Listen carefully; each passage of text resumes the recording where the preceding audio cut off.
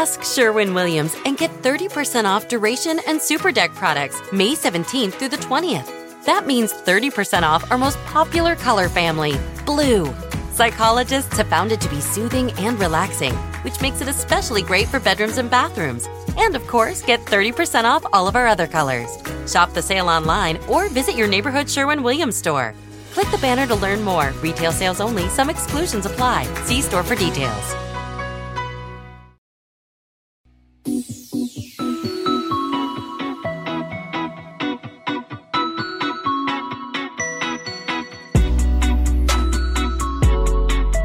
Welcome back to Pod Save the World. This is Tommy Vitor. Ben Rhodes. Ben Rhodes in the studio. In the studio, as always. Ben, holy hell, there's a lot going on. There's a lot going on. So we're going to start with some updates out of Venezuela and Libya. Then we want to talk about an armed and dangerous beluga whale found in the North Sea. Then Trump is reportedly planning to designate the Muslim Brotherhood as a terrorist organization. There's some good news out of Spain. There's the ongoing disaster that is GITMO. And then finally, the Washington Post's Liz Sly calls in from Beirut to discuss the emergence of a new video from ISIS chief Abu Bakr al-Baghdadi. So buckle up, worldos. We got a lot of show. That's a lot. So let's start with Venezuela because there's some really scary updates happening today. Opposition leader / maybe president, whatever you want to call him, Juan Guaido, appeared in an event on a military base today with a bunch of soldiers, and he called on citizens to rise up against Maduro. That led to a series of protests and armed clashes in a bunch of places across the country, including at Maduro's presidential palace. There's some really, scary videos on Twitter where you can see Maduro's goons literally driving over protesters. You can see huge crowds running from gunfire. Interestingly, another opposition leader named Leopoldo Lopez, who had been house arrest for a long time, appeared beside Guaido. So anyway, Ben, this is getting pretty dicey. It's scary. Yeah, and, I think it's another one of these times where we have to step back and consider, really there's kind of two questions, Tommy. There's this question of essentially, who would you like to see emerge and how would you like to see Venezuela governed and get out of this hole? And I think we can all feel like Maduro has failed the Venezuelan people, that Maduro doesn't have the interests of the Venezuelan people at heart, does not have democratic legitimacy, governs in authoritarian ways, clearly is willing to utilize violence as necessary to hold him in power. And yet at the same time, the second question is, well, what do you do about that? And I continue to be worried that everything that this administration is doing, from Donald Trump to Mike Pence to Elliot Abrams and John Bolton to Colonel Rubio to Private Rubio, are making the situation worse for the Venezuelan people. Yeah. And your policy should be about making things better, not worse. And again, they've tried the recognition of the opposition. They've tried to do the broad sanctions to tank the economy. They've tried to force in foreign assistance. And now they're clearly trying some play to more overtly appeal to the military to come to Guaido, which hasn't happened yet. And at every one of those turns, things have gotten worse, not better. And the situation's gotten more polarized. And the question is both, can you dislodge Maduro this way or not? And thus far, they have not been able to, and the military stuck by him. And he's actually been able to essentially play the card that this is a foreign-directed, coup against me. And then also, even if you do get him out, how do you put this place back together when you've polarized the society so much? And again, both the tactics that they're using and the people who are in charge, to have Elliot Abrams, the guy who was responsible for these policies that led to the massacre of civilians in Central America, who was responsible for a regime change policy in Iraq, to put him in charge of your regime change policy in Venezuela sends a message about how we look at this and who we trust to do this. And I'm just worried that whether you think Maduro should be gone or not, this is not an approach that is helping the Venezuelan people. Yeah, the personnel thing you mentioned is no small piece of this. It's not. Dexter Filkins has a great profile out of John Bolton in the New Yorker this week, and he's talking to Bolton about why he suddenly cares about Latin America, because it's not really his specialty. And he talks about how there's now Russians in Venezuela, and he's talking about Cuban influence. The only surprise was he didn't talk about the Soviet Union. It's such a Cold War mentality. And lost in all of this conversation about the political dynamic and the violence is that the Venezuelan people are suffering. I imagine the situation has gotten exponentially worse over the last several months. Yeah. But I personally haven't seen any significant humanitarian steps taken to help them. Have you? No, and if you go back to kind of pre-recognition of Guaido, if you made the whole push of the policy focused on finding ways to improve the life of the Venezuelan people and to address the humanitarian crisis while finding some way to try to negotiate some transition to a different government, I just think we'd be in a better place now. I can't guarantee that you'd have dislodged Maduro, but this is breaking the country apart. And like, even if, if you got Elliot Abrams flying down on military jets carrying foreign aid and God knows what else those military jets are carrying, we've seen that people like Elliot Abrams are willing to use covert authorities to try to sponsor coups. And like, that's number one, failing thus far. And the Cubans and Maduro and all these and the Russians are pretty good at playing this game. They're pretty good at the kind of life or death struggle. So they could hold on. And then where are we? At the same time, again, even if you sponsor the coup that Elliot Abrams may be trying to sponsor, or even if you don't think it's a coup because of the constitutional hook for Guaido to be in power, this place is going to be broken into pieces, and you're going to have kind of civil violence, if not a civil war, because Maduro's arming all these people. And I think we really need to be scrutinizing more whether this constant escalation makes sense. And I honestly believe that the Trump administration has been pushing Guaido to do all these steps, that we're the strongest power in the hemisphere and we're pushing them and we're raising their expectations.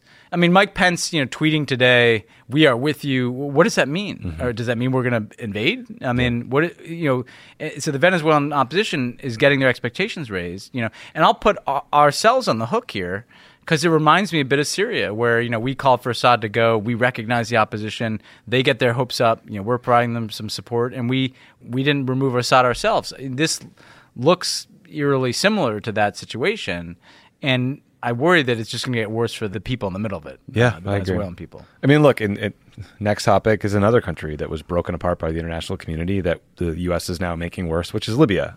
So, and just one more thing on please. The Russia piece. The Cuba policy they've taken is basically just inviting Russia back into Cuba. Right. I'll give you one example. They need to rebuild the airport in Havana. The Cubans do, and I think we're trending towards doing that with a European company. But now, because of the way our sanctions are making this more complicated for Western companies, they'll probably go to a Russian company.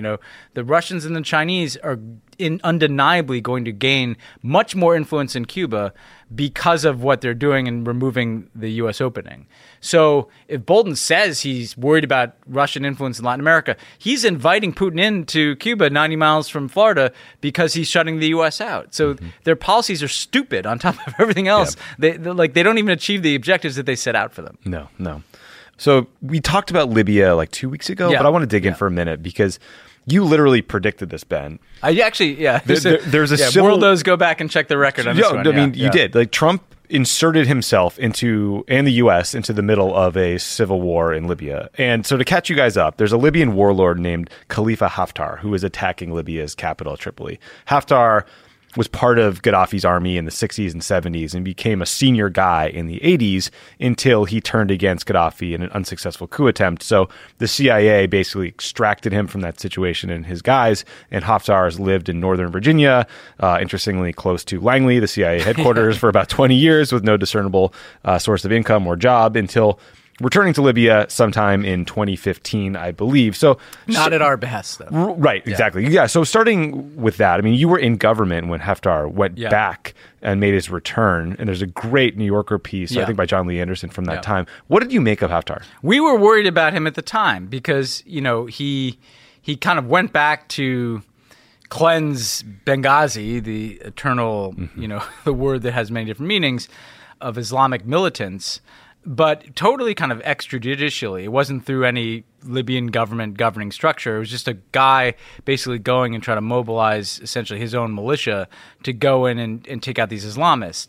Now, his principal sponsors in this effort were Egypt, Saudi Arabia, and the UAE. So the typical cast of characters supporting kind of the authoritarian blend of politics in the Middle East. And we were worried about this, and we were always trying to focus with the UN and the Europeans on building out from Tripoli, the capital of Libya, the authority of the Libyan government, of which, Haftar has had this kind of complicated relationship. What I said on the pod a couple weeks ago is, there was a policy that the United States government had to oppose Haftar taking his militia and essentially trying to conquer Tripoli and conquer the country. Because the UN supports the governing authority in Tripoli. Haftar is a divisive figure. He's seen as potentially another Gaddafi, just another authoritarian. Just like Sisi replaced Mubarak, you could have Haftar as the new Gaddafi.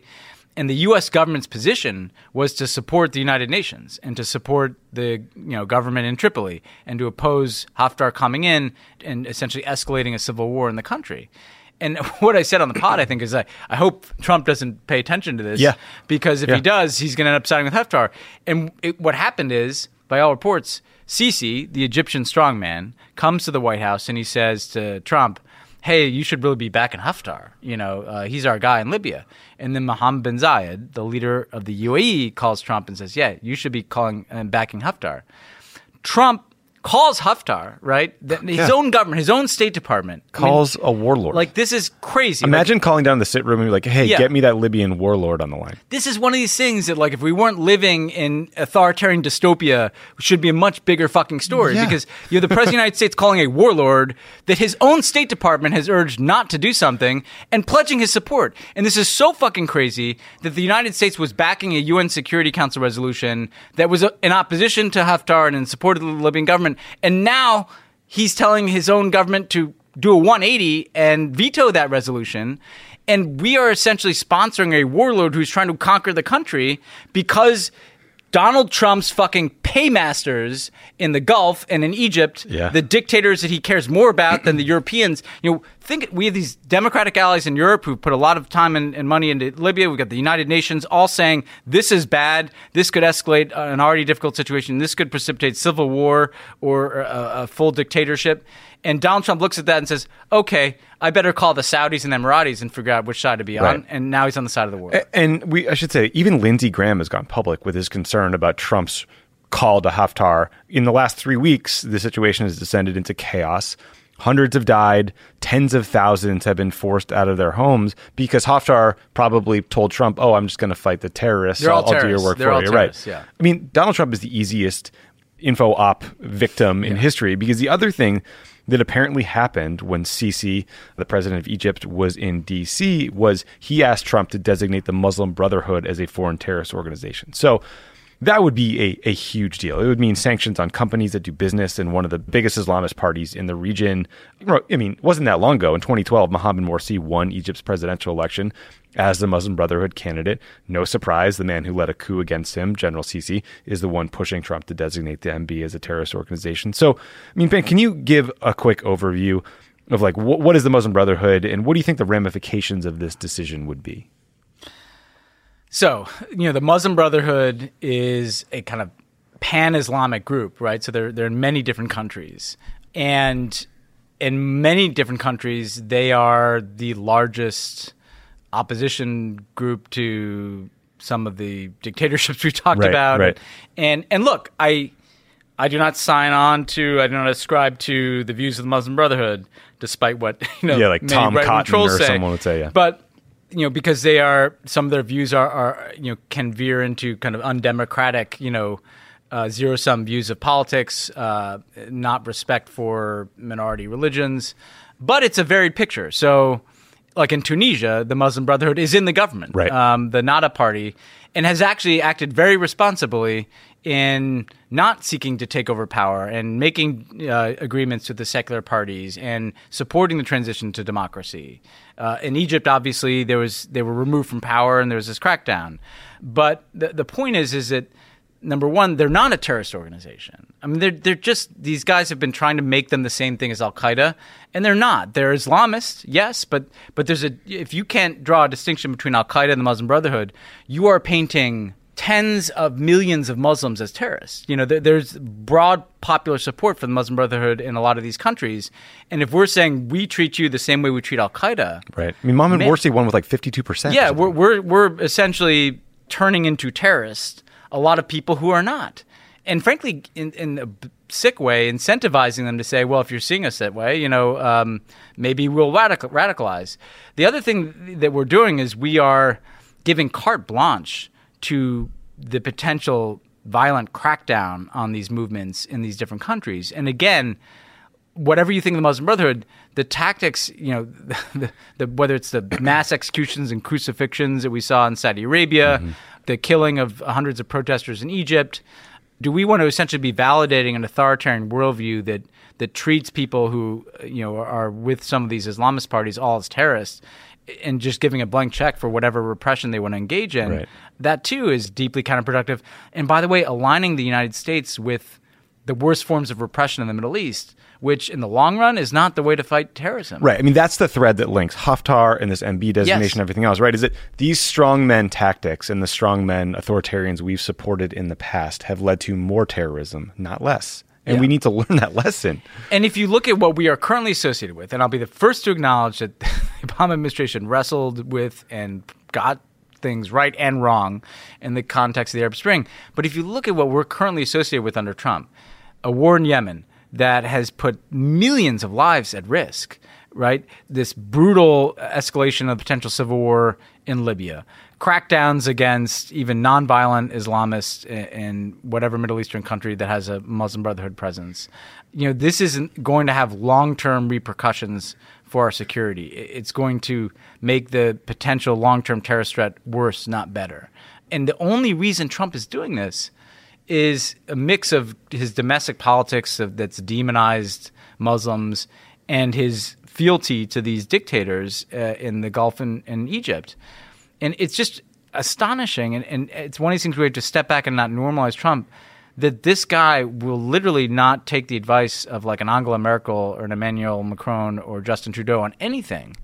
But if it's a dictator who's telling him what to do, he's like, oh, yeah, we're there. We're all in. And that's not a way in which the U.S. president has ever operated in the history of our country. We've had bad trade-offs at times, but to just uniformly pick the side of autocrats over allies like this and to kind of just toss human rights overboard. It's also ironic we're talking about this right after talking about Venezuela. Because what the fuck does it do to our credibility in Latin? We're sitting there in Latin America talking about democracy while we're backing a warlord in Libya and like crackdowns across the Middle East. It seems a little bit cynical. Yeah, I'll take your point there. Okay, when we come back, we are going to talk about a Russian military-equipped beluga whale. Stick around. We really are. We're actually going to talk about that.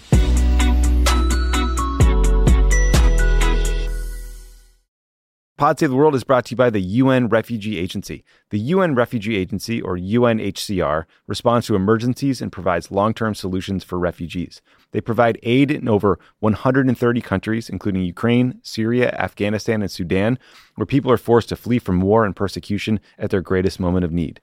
UNHCR helps and protects refugees by providing food, shelter, medical care, and other life-saving essentials. The agency jumpstarts relief in 3 key ways. They transport core relief items stored in even the most remote areas of the world. They deploy expert emergency staff trained to help in crisis situations, and they transfer funds directly to support the emergency. Because of generous supporters and donors, UNHCR can scale up its response within 72 hours of a large-scale emergency. Your support helps provide life-saving aid for refugees whenever and wherever emergencies occur. Donate to USA for UNHCR by visiting unrefugees.org/donation. That's unrefugees.org/donation. Support for Pod Save the World comes from the International Rescue Committee. The IRC works in more than 50 countries, serving people whose lives have been upended by war, conflict, and natural disasters. In places like Gaza, Ukraine, and Sudan, displaced families are experiencing war, extreme hunger, and life-threatening injuries. In Gaza, ongoing violence, bombardment, and blockade have made survival difficult for families living in damaged buildings and tents. The lack of safe water, medicine, and healthy food contributes to the spread of diseases, and children are especially at risk. The International Rescue Committee is working with local partners in Gaza to provide life-saving medical care to injured civilians. The IRC works around the world to help families in crisis by delivering critical supplies such as therapeutic food for malnourished children, clean water, cash assistance, and more. Your donation will support this work and help children and families survive. Listen, the International Rescue Committee is an incredible organization. They are doing the Lord's work all around the globe.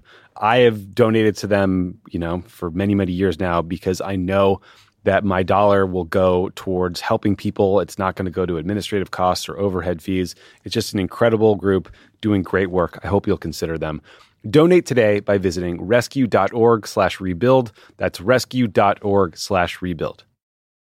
This show is sponsored by BetterHelp. We all carry around different stressors, big and small. When we keep them bottled up, it can start to affect us negatively. Therapy is a safe space to get things off your chest and to figure out how to work through whatever's weighing you down. If you're thinking of starting therapy, give BetterHelp a try. It's entirely online. It's designed to be convenient, flexible, and suited to your schedule. Just fill out a brief questionnaire to get matched with a licensed therapist and switch therapists anytime for no additional charge. Listen, if you're listening to Pod Save the World, you need some therapy. If you're watching the events around the world that might freak you out, got this election coming down the pike, there's a lot of stuff that people are stressed about, that are anxious about, stuff that makes you lose sleep, and therapy can help. Get it off your chest with BetterHelp. Visit BetterHelp.com/crookedworld. Go today to get 10% off your first month. That's BetterHelp, HELP.com/crookedworld.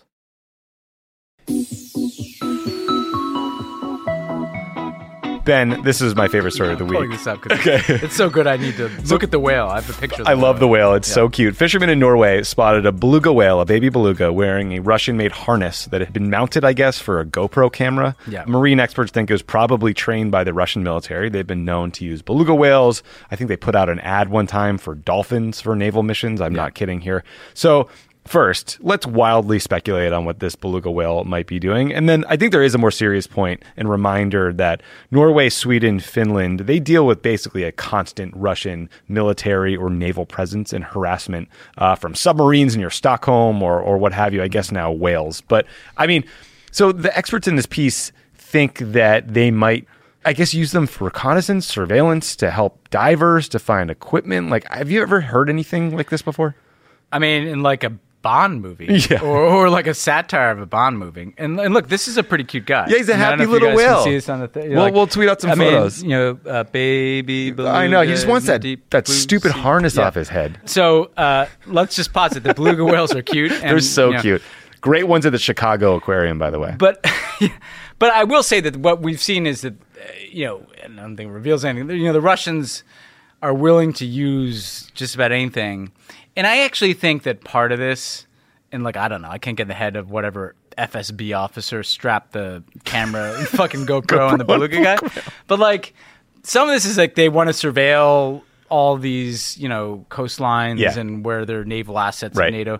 But some of this is fucking trolling. Yeah, it's you're probably like, it may just be like, we're going to send some belugas out there with some GoPros just to remind you guys that like we're up in your shit, But like, I mean, where are we in fucking 2019? Like, where the fuck are we? We had the Russians interfering in our election and like a Russian asset in the White House and a beluga whale like coming up to Norway. Like, we got to get our shit together. I will never work in government again. I'll never have access to intelligence again. If someone could just leak to me what the Russians are doing with the belugas, I would be super interested. I mean that to the Russians, not the Americans listening, because that would be illegal. He was reportedly affectionate. That's what they said. Yeah. He just wanted the harness off. He just wanted someone to pat his, beluga head. Yeah, feed him a fish. Help him out.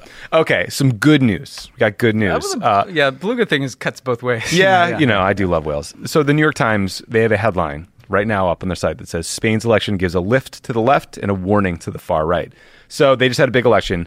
I guess 76% of the country turned out, which is amazing. Mm-hmm. Literally would solve all our problems here in the U.S. if we could do that. A far-right anti-immigrant party called Vox gained some seats in parliament, so that's bad. But their emergence also mobilized the moderate left. So it does seem like big picture, this is a good data point and gives us some hope that we can stop these far-right populist parties. Yeah. Yeah, we're on a roll, man. I mean, the world in Spain, represented. I mean, we talked about this after I was in Spain. People were freaked out about Vox, and Steve Bannon was down there. Steve Bannon was helping, another big win for Steve Bannon here. He got his ass kicked in Spain because essentially what happened is the center-right party said that they would not make a coalition with the center-left party, with the socialists. They would with Vox. And so everybody started to think, oh my God, we're going to end up with a coalition that has these kind of Spanish Nazis in power. And, really hardline, anti-immigrant, wanted to take away the autonomy for all of Spain's different regions, so kind of nationalist view of politics. And instead of succumbing to that wave, Spanish voters turned out in much higher numbers than usual to reject that and to give a big victory to the left of center. And I think it does show that people are being mobilized in opposition to these far-right movements, and that center-left politicians can tap into that energy and win elections. And we've now seen this and talked about it on this pod, these glimmers of hope, in Turkey, in the local elections, in Slovakia, where a dynamic woman who rejected populism was elected, now in Spain, a major European country rejecting the far right. I think we are seeing voters look squarely at the danger of this far-right politics, look squarely into the racist heart of Steve Bannon's worldview and the toxic mix of anti-immigrant, anti-Europe, nationalist brand of politics, and reject it. And if we carry this forward through our election and some of the other European elections coming up, we can beat back this tide. So I think this is really good news out of Spain, a place where, by the way, where there are a lot of problems. There's a lot of unemployment. There's this potential, the conflict over Catalonia and whether they break away or not. And the fact that even with all these problems, the environment was ripe for a right-wing populist party to exploit it. When given the choice, Spanish voters rejected it. I think that says that you can beat these people anywhere. That's really good. Okay, so Carol Rosenberg is this fantastic reporter who has been covering Gitmo for, I think, since it was created.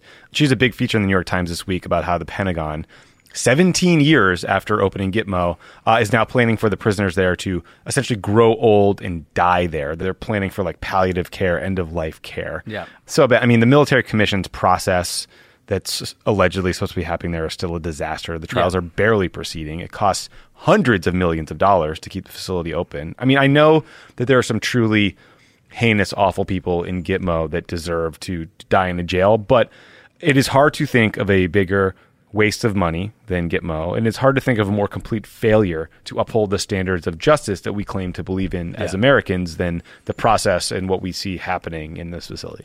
Yeah, this disappeared, when Obama left, because Trump said he was going to keep it open. But Gitmo does stand for something. It stands for the complete moral and strategic failure of the United States after 9/11. That we open up this legal black hole where we really brutally tortured people, and then Barack Obama. Everybody kind of figures that out. Even John McCain's for closing Gitmo in the 2008 campaign.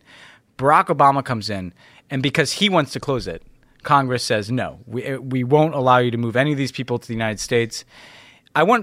There's 40 guys left in Gitmo. It costs, I think the estimate is $10 million a year to keep each one of them there. That seems like a good use of money. Hundreds of millions of dollars have been requested to upgrade this prison, to literally be building hospice care down there. They've been asked for plans that project out to when Gitmo detainees will be 96 years old down there. Yeah. That's the pace of the trial. Yeah. This is like a window into a country that just got something really wrong. This is Kafka-esque dystopian hell. It really is. And there's another article that people want to kind of get more angry. The New Yorker had an article by Ben Taub a week ago called Guantanamo's Darkest Secret.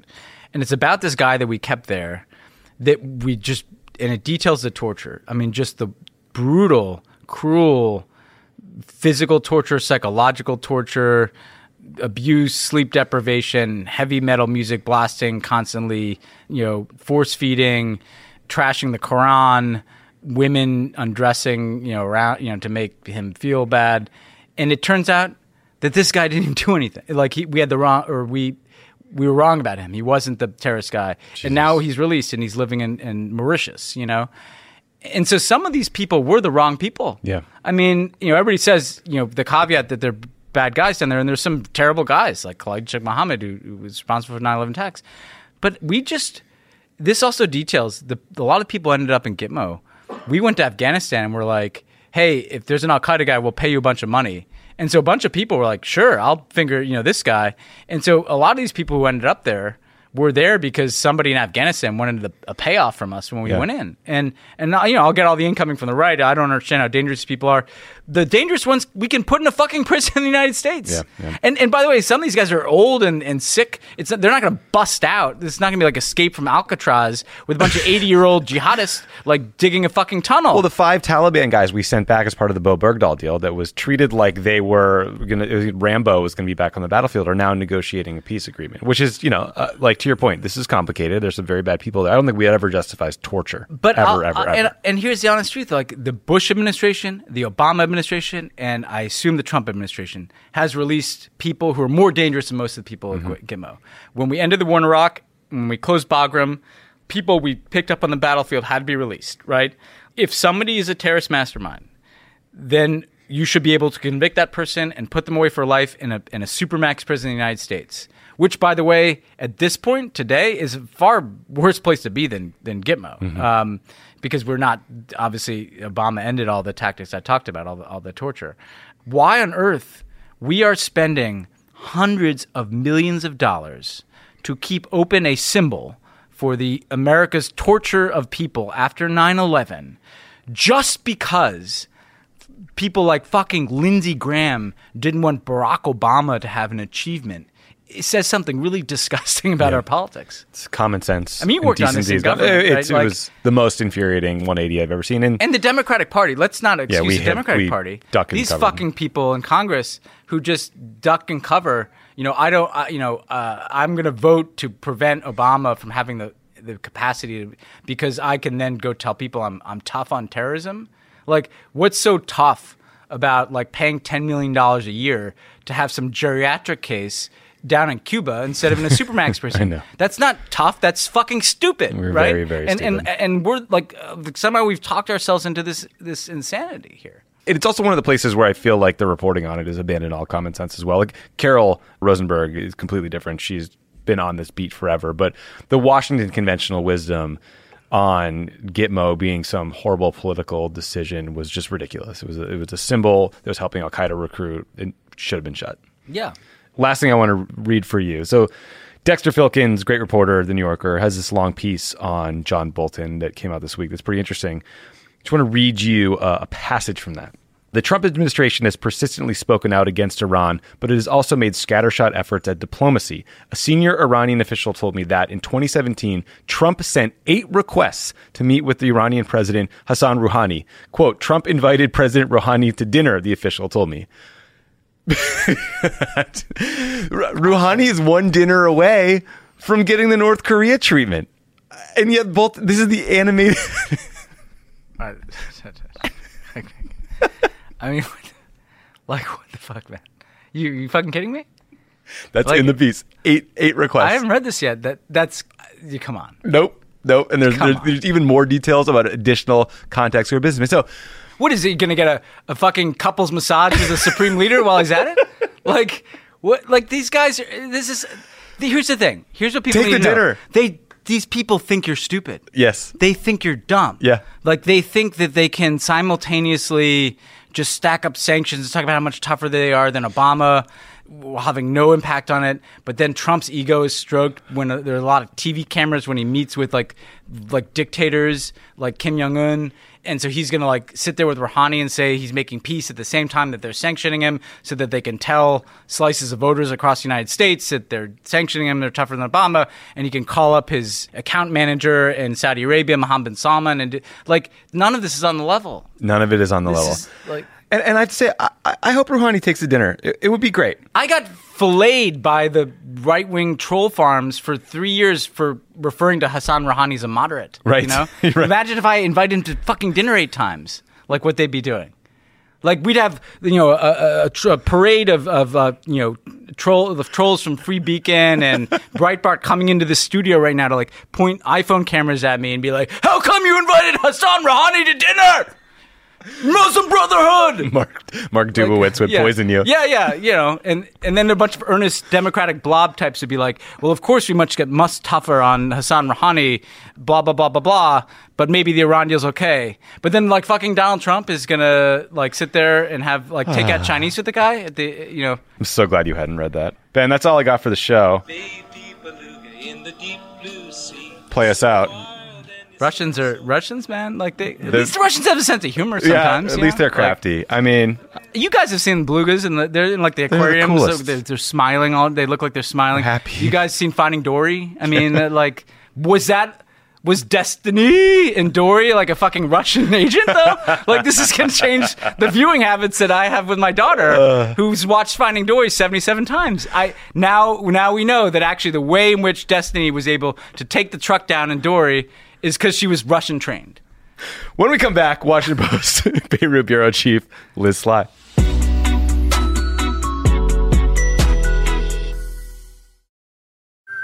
Picture this. You're on a John Deere compact tractor, enjoying the sun as you clear brush across your pasture.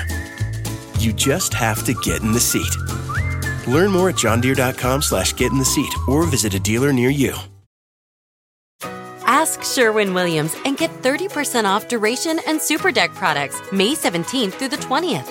That means 30% off our most popular color family, blue. Psychologists have found it to be soothing and relaxing, which makes it especially great for bedrooms and bathrooms. And of course, get 30% off all of our other colors. Shop the sale online or visit your neighborhood Sherwin-Williams store. Click the banner to learn more. Retail sales only. Some exclusions apply. See store for details.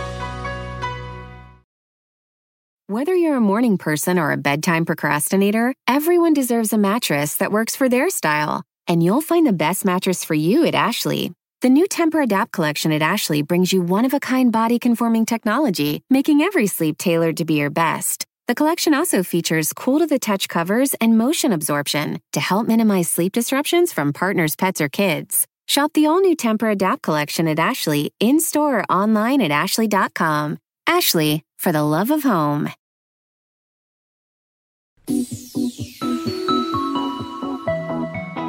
On the line is Liz Sly. She's the Washington Post Beirut bureau chief, dialing in at 10 o'clock Lebanon time. Liz, thank you so much for joining the show. Thank you for having me. I'm a longtime reader of basically everything you ever write, so I really appreciate it.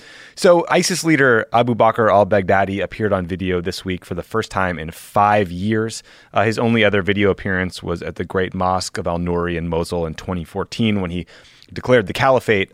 We know that this video was filmed in April because he mentioned several recent events. What do you think it says about the state of ISIS that Baghdadi is not only still alive, but willing to risk coming out of hiding to record this? Well, yes, I think this is a very significant event because, you know, you can kind of dismiss the fact that, okay, he's in hiding now. He was in a mosque and he controlled territory when he spoke the first time 5 years ago. Now he's, you know, obviously in hiding in the desert somewhere. We don't know where he is. He's lost all his territory. But he's shown that, you know, he did survive. He looks to be in great shape. He's bulky. He's gained a lot of weight, even fat, yes. Somehow all his, you know, fighters and children were starving in the Islamic State's last holdout, but he seems to have been eating quite well. Mm-hmm. It's a sort of, you know, poke in the eye to the world. You got up, you know, you took our territory away, but we're still here. It was a very businesslike message in some ways. He didn't ramble on too much about sort of history and make big boasts. He said this is going to be a long battle. And he used most of the time to kind of show off, if you like, or boast about all the affiliates he's gained, all the people around the world who have pledged allegiance to him over the past couple of years or so, you know, in countries like Mali, the Philippines, most recently Sri Lanka, of course, Nigeria. Mm-hmm. He kind of rattled them all off. And the message seemed to be, okay, let's mention that caliphate thing too much that, you know, we just lost. But, you know, we are now a global presence. We're a global franchise and lots of people adhere to me. And I'm here. I'm still running the show. And yeah, we carry on. The Islamic State continues. Yeah. When you talk to military or intelligence analysts, how much physical risk or operational security risk do they think releasing a video like this creates for Baghdadi? I mean, I know ultimately couriers led to the demise of Osama bin Laden, but it was never clear to me how much intelligence agencies can learn from these videos themselves or the timing. I don't know how much intelligence can be gleaned from the video itself. People have pored over it. He's speaking against a blank white wall. People have noticed that the shadows suggest it's some kind of fabric. So people said maybe he's in a tent, but then, of course, he could have put the fabric up against the wall to disguise something, who knows what, or just to make it look clean and white. People have speculated about the floral covering of the cushion, and people have said that they have seen that floral covering in markets in Syria. But, we know a lot of Islamic State people have crisscrossed the border there, and I don't think we can prove that you can't buy that very same cushion in Iraq. Right. So there really isn't very much to be told from the video itself. But obviously it is a risk. I mean, there is a reason why he hasn't made another video, why he didn't make another video after the appearance in the Nouri Mosque. Obviously, it was an operational security, because doing a video is a good thing. It says to your followers, I'm still here and I'm still watching you. So I think it was brave or bold of him to make a video at this time. The timing was very good from his point of view. And obviously there is an operational risk. I was going to point out, as you just did, that that's exactly how Osama bin Laden was caught, by tracking a courier. I don't know enough about whether this would have all been transmitted electronically. Obviously, the internet's got a lot better than it was when Osama bin Laden was in his hiding place. But again, the electronic signals obviously are also a danger for him. So, yeah, I don't know if we're going to see too many more of them, but I think this isn't the last. Yeah. It did seem like Baghdadi staged Kalashnikov rifles and did some other things for the setting to make it look like past al-Qaeda videos. Do you think that a Baghdadi video provides the same propaganda lift that, say, an Osama bin Laden video once did? I kind of do, actually, because, I mean, the Islamic State had inflicted upon it, a major military humiliation. It is no small feat that has been undertaken by the fighters on the ground in Iraq and Syria to conquer back all of this territory. Of course, they did it mainly because of US air power, and it wouldn't have happened without the US air power. But they did nonetheless conquer this vast area of territory, and he is saying he's still there. They do seem to have a lot of affiliates around the world now. This was something that hadn't really been predicted. It was, I think some of the experts had thought that their loss of territory would take the shine off their brand name, that people would be like, oh, those guys can't fulfill what they're talking about. They made all these boasts. And so, yeah, to see him sitting there so relaxed with this very symbolic gun next to him does create this impression, I think, of a leader who is in control, that there is an identity to the leadership, that it exists, it's there, it's with them. Yeah. Your report in the Washington Post mentioned that the video included a separate audio-only message about the Easter attack in Sri Lanka. Baghdadi claimed the attack was in response to fighting in Syria and not a response to the New Zealand mosque shooting, as the Sri Lankan government has claimed. What did you make of that discrepancy? Well, his comments on Sri Lanka are interesting. First of all, they were added in an audio later. So I think we can pretty much time that video to between April the 11th, the event he mentioned in Sudan, the coup in Sudan, and the April 22nd Easter Day attacks in Sri Lanka. The video was taken in that time frame. He had to add on the audio about Sri Lanka after that. Now, what he said about Sri Lanka was interesting on two counts. First of all, yes, he very clearly said that it was retaliation for the loss of the fighters who were killed in Baghouz, which was the last battle that the Islamic State fought, where they finally lost all of their territory. And yeah, I think on the part of the Sri Lankan government, it was pure speculation that it was vengeance for the New Zealand mosque attacks, because the Islamic State doesn't really need an excuse like that to do it. It's keeping it in the family. It's saying, we are avenging our own guys, but we're not sort of involved with that other stuff over there. Mm-hmm. And the other reason it was quite interesting was that he didn't claim that the Islamic State Central or he had had anything to do with the Sri Lankan attacks. He thanked very much the group in Sri Lanka that carried out the attacks for pledging allegiance to him, but made it clear that it had been something they had done. He congratulated them for choosing the targets, for encouraged them to continue their work.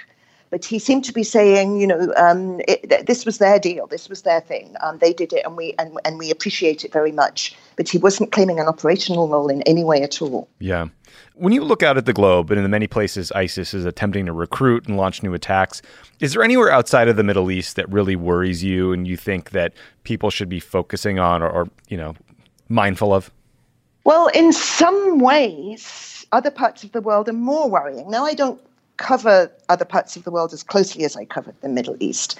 I'm very worried about the prospect of an Islamic State revival in Iraq. It's already coming back in quite a strong way in certain areas of the country, mostly ones that were actually liberated from ISIS up to 5 years ago. It's taken them a while to get back there, but they are coming back. In Syria, they've suffered a very recent defeat. It's places like Sri Lanka where a group was apparently able to carry out this spectacular and incredibly devastating attack without having been noticed or spotted. And places like the Philippines, where it seems they control islands, remote islands, they are sort of taking territory in other countries around the world that have a non-Muslim divide. Right. And yes, it's a very important point about them, that they're sort of piggybacking onto a lot of local Islamic causes around the world, and that gives them a much bigger platform than they might otherwise have in the Middle East, where they come from and where they have suffered a significant defeat. Yeah, that's true. They're co-executive producing a lot of things that they're actually not doing any work on. Last question for you. The last time I paid really close attention to Lebanon was when Saad Hariri, the prime minister, was briefly detained or imprisoned, however you want to call it, in Saudi Arabia, forced to film a resignation speech, and then I guess just kind of walked it back. Have people just moved on from that episode in Lebanon? They kind of have. It was handled quite well from the Lebanese government's point of view by the politicians here, because they stood by Hariri. They said they didn't believe that he had actually made this resignation, that he had been forced to do this. And they sort of welcomed him back as a victim of Saudi excesses. And he is now continuing in his job as prime minister at the behest of the Hezbollah alliance here, which has affirmed its role in Lebanon and the dominance of its role in Lebanon, partly as a result of that ham-fisted attempt to roll back Hezbollah's influence. Yeah. Liz Sly, thank you so much for the reporting you're doing, for joining the show today and helping us understand this horrible asshole's new music video. It is unfortunate to see him out there and still alive, but time will tell. It's a pleasure. Thank you. Thank you. Ben, that was a very fun episode for me. I don't know why this was such a fun episode. We got belugas. We got good news in Spain. Yeah. I feel good. We get some good news. I'm glad I stayed up till 11 to get through the whole Dexter Filkins article, because, boy, that was worth it. Talk to you guys next week. See you next week.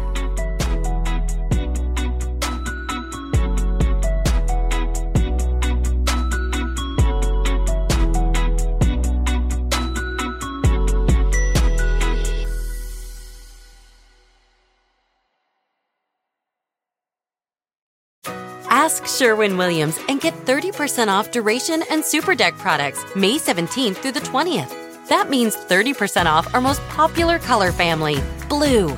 Psychologists have found it to be soothing and relaxing, which makes it especially great for bedrooms and bathrooms. And of course, get 30% off all of our other colors. Shop the sale online or visit your neighborhood Sherwin-Williams store. Click the banner to learn more. Retail sales only. Some exclusions apply. See store for details. The living room is where you make life's most beautiful memories. But your sofa shouldn't be the one remembering them. The new life-resistant, high-performance furniture collection from Ashley is designed to withstand all the spills, slip-ups, and muddy paws that come with the best parts of life.